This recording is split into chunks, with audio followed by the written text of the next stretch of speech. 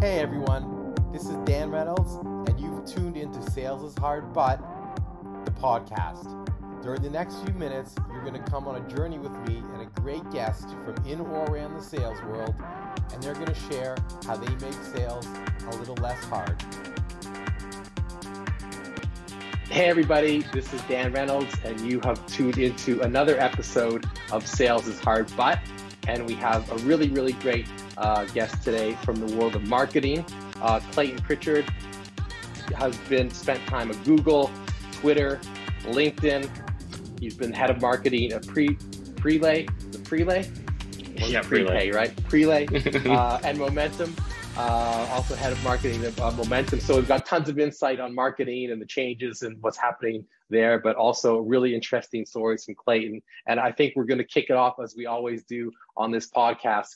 Clayton, sales is hard, but it gives you skills for you can take in your career even if you're not in sales. So I started in sales, and so I've got that context, and I think it's helped me in a couple different ways throughout my career. Tell us about how you started in sales. I think there's like three jobs that I would kind of pull down to like a sales job. My very first job in college basically was orientation team for new students coming to campus. And that whole job is about getting people excited and sold on they made the right decision and everything. So maybe it's a little bit more customer success than sales, because you're also making sure that trying to make sure they don't flunk out, they get involved, all that good stuff. But I think that job, talking to a lot of people, I went to the University of Central Florida in Orlando.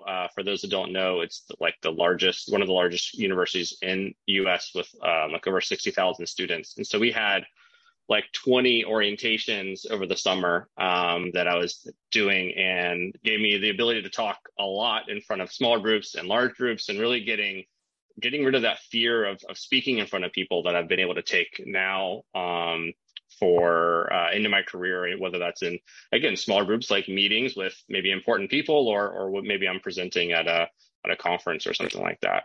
And then I was at a digital marketing agency was one of my earlier jobs as well, still in college.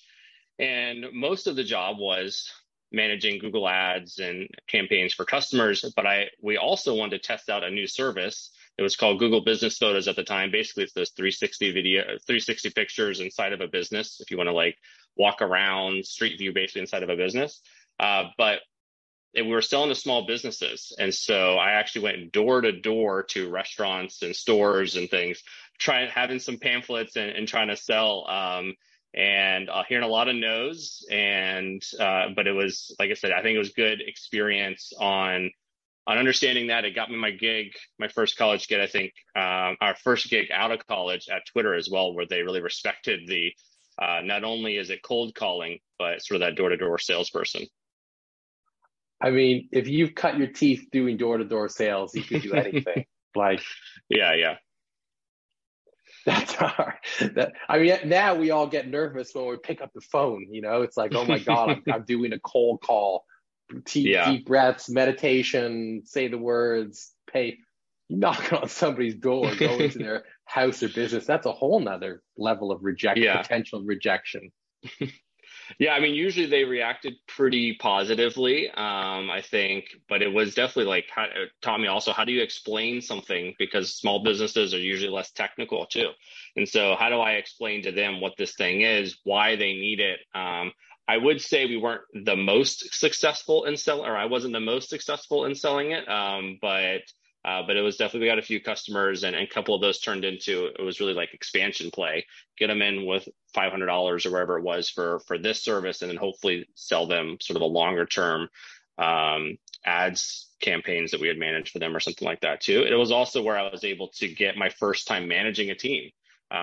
We hired 2 salespeople and 3 photographers who I managed as well once I sort of got it running a little bit. And so that was great experience there too. Yeah, amazing. I mean, again, like if you have that foundation of getting over the fear of speaking and rejection, and I think it sounds like if this was obviously the path to product marketing and marketing for you, great great story, great foundation. So for all you sellers out there who are just starting, you never know what the path is gonna take you. But that's good stuff. And I think we're gonna speak more about the marketing side and what you're up to now soon. Yeah. But what we're gonna do a quick rapid fire just to break the ice a little bit here and see how my research skills have been. Well, so I'll say a couple words and then you just tell me the first thing that comes to your mind. It can be silly, it doesn't matter. We're going to start with the Steel Curtain. Pittsburgh and the football team. You got it. Florida. Home. That's where I was originally from, and spent the first 22, 23 years or so growing up and going to college. San Francisco. Start of my career. I moved out. It was actually a funny story. I graduated on a Friday, flew the next day, and started that Monday at Twitter. Moved out. Technically, had signed a lease, but didn't have the job, or didn't have the had not paid the down payment because I was like, I haven't seen this place in person. So yeah, started the career in tech, which has now been a long career so far, at least. So we'll stay on that theme. Twitter. Yeah, the first job. And the reason I moved, first job in tech, and I got started in sales there. And anyways, we can dive more into that, but that was my first sort of tech sales. Great. We'll stay on the same thing. Google. Yeah, I think it's helped me get to Twitter. Having that, being a Google student ambassador, it was where I wanted to get the job, and I'm actually glad I didn't. If we want to talk about that, I'm glad I didn't get that sales job versus getting the Twitter job. Bubble tea. Favorite dessert or drink? For those that don't know, I've got a foodie Instagram page, the Boba Nerd. And so not a lot where I'm at right now in Indianapolis. There's not a lot of boba, a little bit more in Pittsburgh we're hoping to go to next. But digital nomad. Yeah, that's this year. So like I just said, in Indianapolis now for this month, Pittsburgh for next month. I'm doing a different city every month because the Bay Area is expensive. And so I got to figure out where I want to live long term after spending 8-9 years there. Okay, rapid fire is over. Now we're going to I'm digesting that. It was fun. You did great. I want to talk about the last one first. Tell us about, your digital nomad experience. When I first met you in Las Vegas at the SES conference, I think you were just preparing to take this journey. Tell everybody what a digital nomad is and where you are at in your journey. This is fun. Yeah. So, I mean, over the past, 3 years or whatnot with the pandemic, a lot of people have started being able to work remotely. And so in my most recent job, leading marketing at Momentum's a fully remote company. And so I took that time as a chance to, now I can work anywhere. Why don't I go and figure out where I want to live long term? Because like I said, the Bay Area just keeps getting more and more expensive. We had a little bit of a drop in price for 2020, 2021, but now with everyone coming back, they increased their prices again. My apartment in San Jose, they were trying to increase the rate by like 15%, an extra like $400, $500 a month. So that was the extra push. But yeah, trying to figure out where we want to be. So we spent 1 month at the beach in Florida to start it off in August. So that was a fun cross-country trip from California to Florida to start that off. And then, like I said, we spent September in Indianapolis. And next is Pittsburgh, but we're going to hit like Denver, Chicago, Salt Lake City. Going to do the mountains in North Carolina. Going to do Yellowstone, and then we've got 9 months planned right now. So we have a three extra months to figure out. Maybe there's some places we want to go back to. Maybe we really like the beach, but we didn't love the beach that we were at. Can we try a different one or something? So that's amazing. Yeah, a lot of adventures. Like what a time we live in.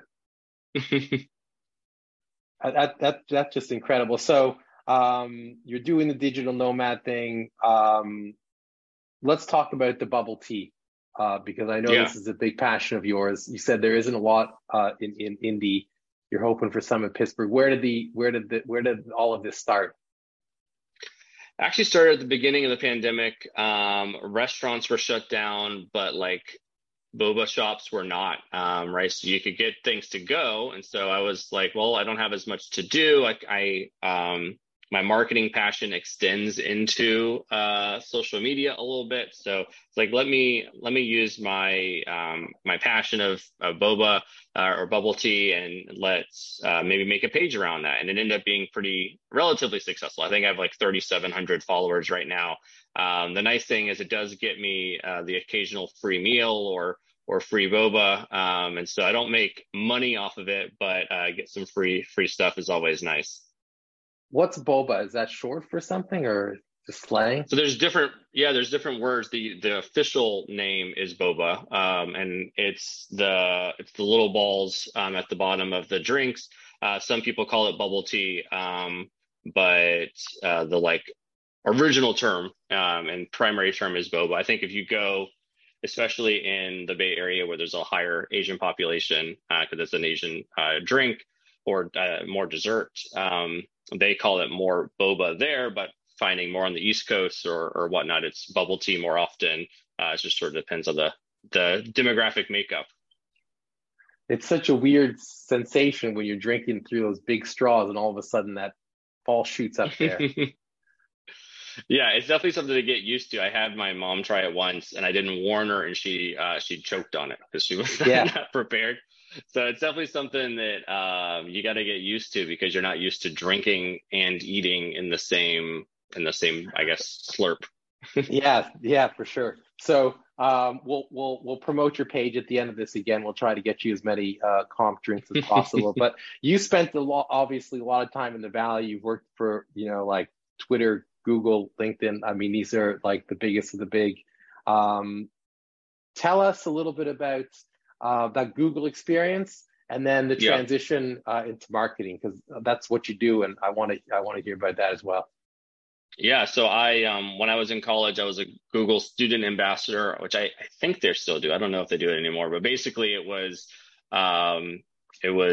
like field marketing for Google out on campuses, and so they wanted us to promote the Chromebooks that were kind of getting popular back then, the Nexus tablets that they had. There was it was less of a focus, but if you're, for instance, if your college was a Outlook shop, trying to get them over to G Suite. So all those sort of things. When they also had the YouTube Music Awards, and so I planned an event around that and had people come out and so that they could sort of promote that and give away free stuff. So it was a lot of like basically just engaging the student population around Google and sort of promoting the brand. I also worked with the recruiters when they would come on campus and help them sort of secure space and promote it and all that.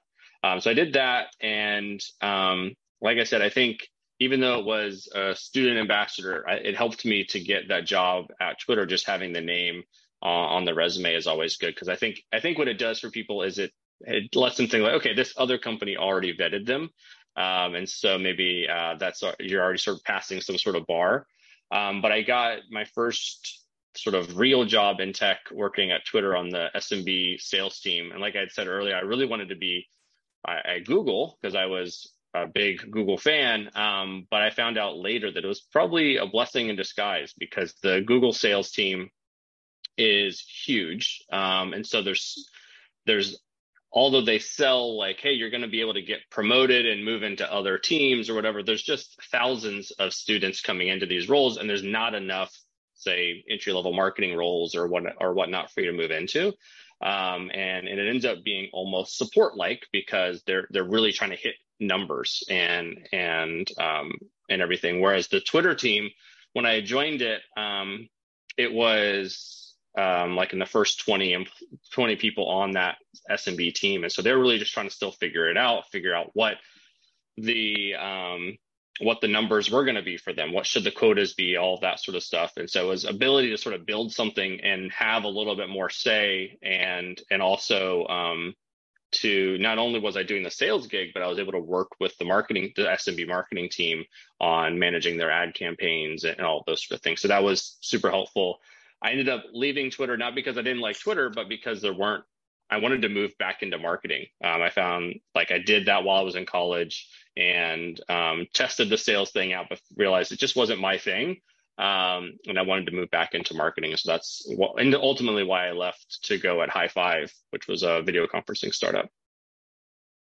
And tell me about the transition, like, fully into marketing and what that journey's been like since. Yeah. So I started as growth marketing at High Five using the experience that I had in college managing ad campaigns for customers. And that's why they hired me. And also when I was at Twitter, it's an ad sales gig, right? So I'm still helping small businesses to optimize their ad campaigns. And so that experience actually led well into going back on the marketing side.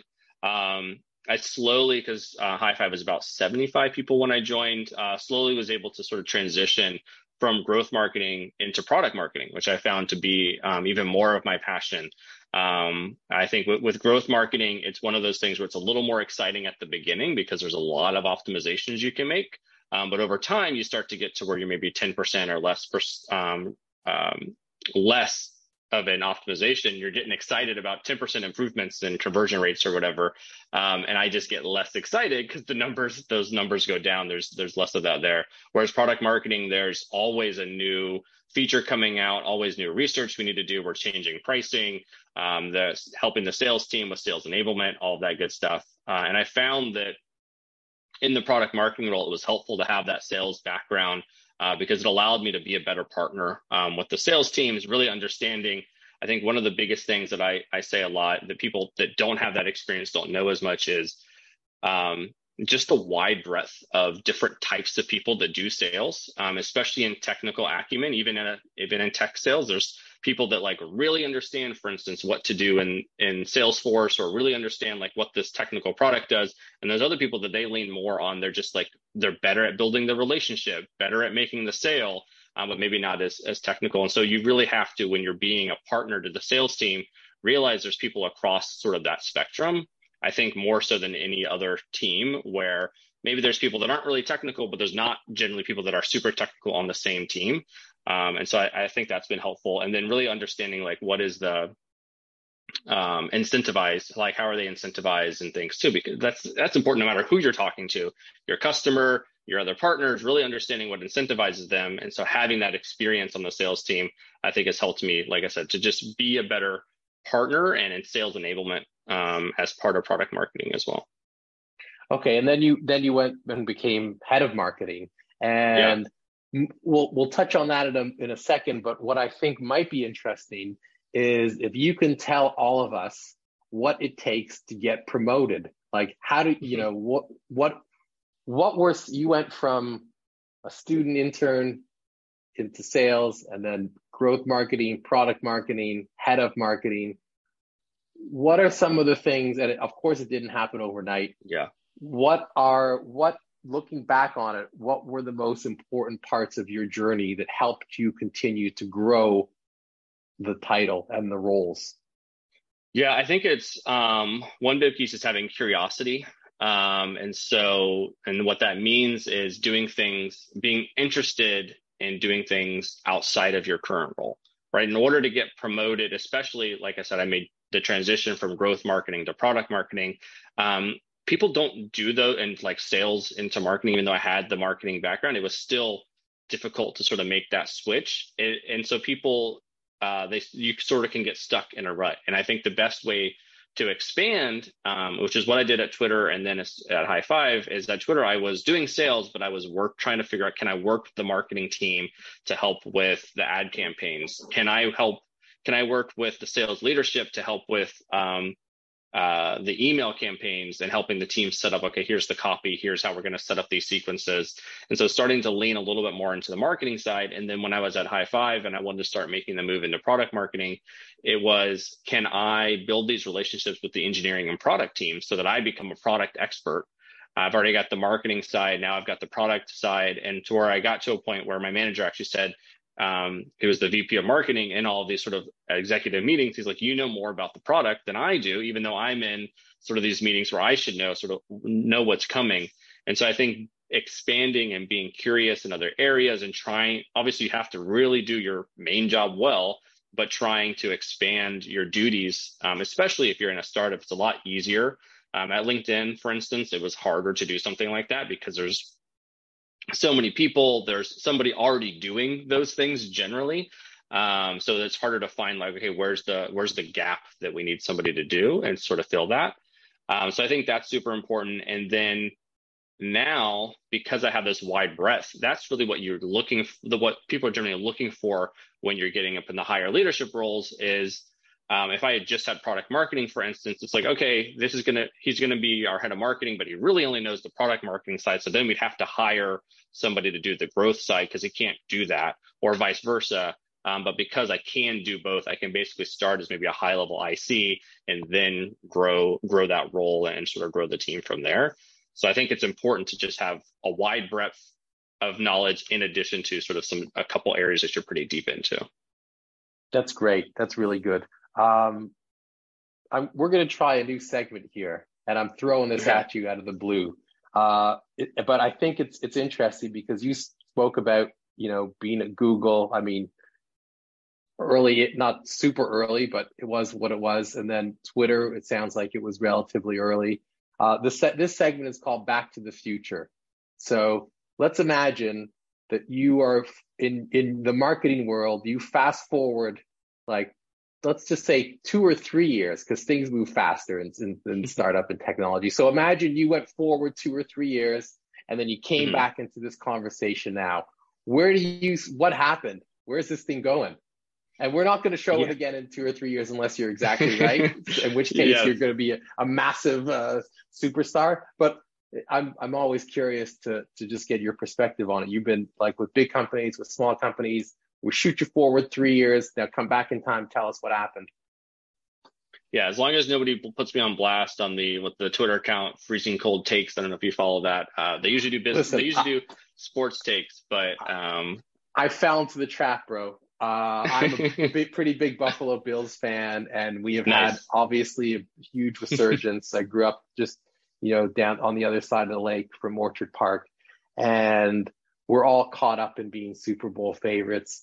And the first 2 games, it was like, we're going 17-0. We're winning the Super Bowl. I'm planning a tattoo. Like, this is 30 years of anguish and pain being released. Yeah. And then Bills Mafia was in Lauderdale, right? And then when the team buses came through, and there was like thousands of Bills fans going crazy on the side, they put it up on Twitter, and I'm like, we're blowing them out.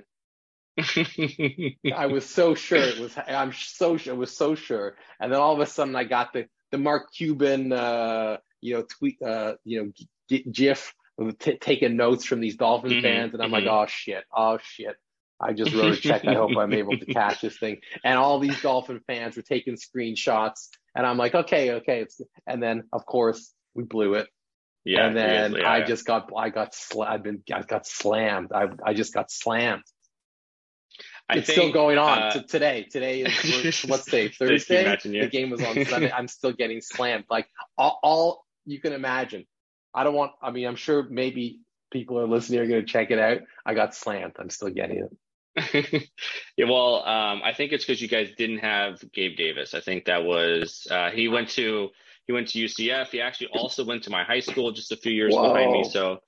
So I think he was your missing link. So hopefully he'll be back soon. And then he was back, not 100%. He was back. He was back. Okay. He dropped a touchdown. He had 2 feet down. Didn't complete the third step of a legal catch, which is a football play, whatever that means. But the crazy thing about that game, and we've totally gone off topic, but that's fine because my next podcast has it's your podcast, so you do whatever you want. Thanks, Clayton. The Dolphins built this stadium, and the home half of the field is in the shade, and the visiting half is in the sun. And yes, we did beat the Dolphins 35-0 in the exact same setup last year. But on Sunday's game, it was 120 degrees on the field, and we lost we were going down like flies. Like players were dehydrating. Stephon Diggs is like, he had full body cramps. He had 2 IVs after the game, and he thought he was going to die. He said he's never been so tired in his life. And so now we're thinking about how we can rig it like the December rematch in Buffalo, like Yeah. just Yeah. I was pile gonna the say snow up. now you guys got to make sure that it's freezing cold for them, and they'll have no idea. They won't be able to move because they'll be so cold. So Anyway, I got nailed. I got killed on that. So no, I don't think there's enough. Anyway, what do you think is going to happen? Let's have your hot take. um, yeah, I think we'll see more PLG, but I think we'll see more people doing marrying product-led growth and sales together. I think that's the thing that we'll see going forward is this idea of allowing people to use their product and then giving the sales team better leads. I think that's one thing you'll see more of, because today the sales team, they don't want to call someone who doesn't know what the product is or whatnot. So even though I think there are some salespeople that are worried about PLG maybe taking away from the sales team, I don't think that's ever going to happen. You can't sell a 100-seat thing, a whole company or whatever with just PLG. So I think that's one piece that we'll see, and it's not the one thing I don't love about PLG is that we have it's got too trendy, I think, but this new word you've been doing some version of free trials or whatnot for a long time. But yeah, I think that's one piece. Let's see what else. I think another one that we're already seeing is that marketing campaigns are going to be harder to target without first party data. So if you, for instance, Facebook their stock's been going down even before the economy sort of tanked because of iPhone or iOS and not allowing for tracking as much. So I think those sort of cookies and tracking and all that stuff is just going to get harder and harder. And so we're going to have to get a little more creative in using first party data to target customers and prospects on the marketing side, because people are going to be interested in their privacy. So I think those are my two, I don't think too out there hot takes, since both are kind of already happening. But anyways, that's what it is. But in all fairness, I didn't prep you for that segment. The Back to the Future, that was just out there. By the way, the PLG, like I lived at Lucia for a few years, and I guess it was like 4 years ago I started there, so it was relatively it was happening. But when we started, the PLG wasn't a term that anybody used to describe what we were doing, even though it was a million% PLG. And then it evolved into like we had this traditional sales floor, SDRs, BDRs, AEs, and success, and it didn't fit. It didn't fit the PLG. You have to do together. Yeah. So yeah, for sure. Like I think there's a huge evolution there, and it's continuing to take place. So that was great. Okay, so wow, this has been great. Let's just talk a little bit more about marketing and what you love about it right now the most. Yeah, I think, like I said, for me, it's product marketing is where I really enjoy like figuring out the messaging and positioning. I think like really understanding your customer, and making those tweaks. The part that's interesting for an early startup is usually you don't have a lot of data, so you're sort of doing things, you're trying to corral it together based on really anecdotal data, and then starting to test from there. So I enjoy that though, where like we've got a challenge we have to go solve. The answer isn't obvious, and we've got to do a lot of testing to get there. So I think that's one piece that allows me to use sort of the analytical and sort of creative sides, using the growth marketing piece as well as product marketing, because I'm creating the messaging and now I got to go test it to see how well it works. So that's one of the things I really enjoy. So good. That's so good. Excuse me. And yeah, we're like, I've also, been working with early stage startups the last few years, and like, there's nothing like rolling up your sleeves and getting dirty and really trying to figure out what works, and A/B testing and iterating and pushing things forward. That's great. So yeah, I think go ahead.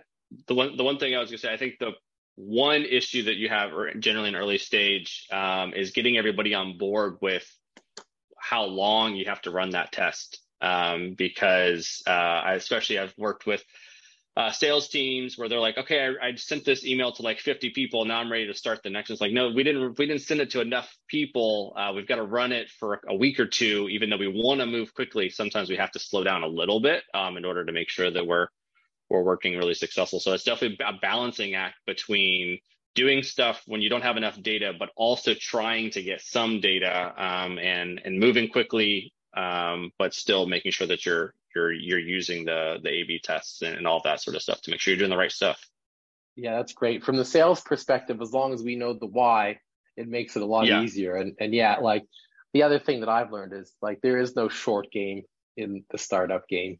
Like if you don't have the patience to see it out and do it properly, it's not going to be worth it because it's not going to work. Yeah, exactly. And you're gonna be testing all kinds of things. You're never gonna get true signal if you send it to 50 people or whatever it is. So yeah, definitely. Yeah. Great. Wow, Clayton, this has been great. And you've also got a nice portfolio of social and websites. Where can people find you? Yeah, so on LinkedIn, linkedin.com/in/Clayton Pritchard. And then I also have my own website, claytonpritchard.com. And then for boba and food recs to see sort of where I'm going on the next adventures, at the Boba Nerd on Instagram. Love it. Clayton, thank you very much for your time. This was at least on my side, time well spent. It was really good. Thanks. Yeah, it was great. Thanks for having me, Dan. Okay, and if you're still listening, we're at the end of today's podcast. Thank you for making it all the way to the end, and we'll see you next week. You've reached the end of another episode of Sales is Hard, But podcast with Dan Reynolds. Thanks for making it all the way to the end, and we'll see you next time.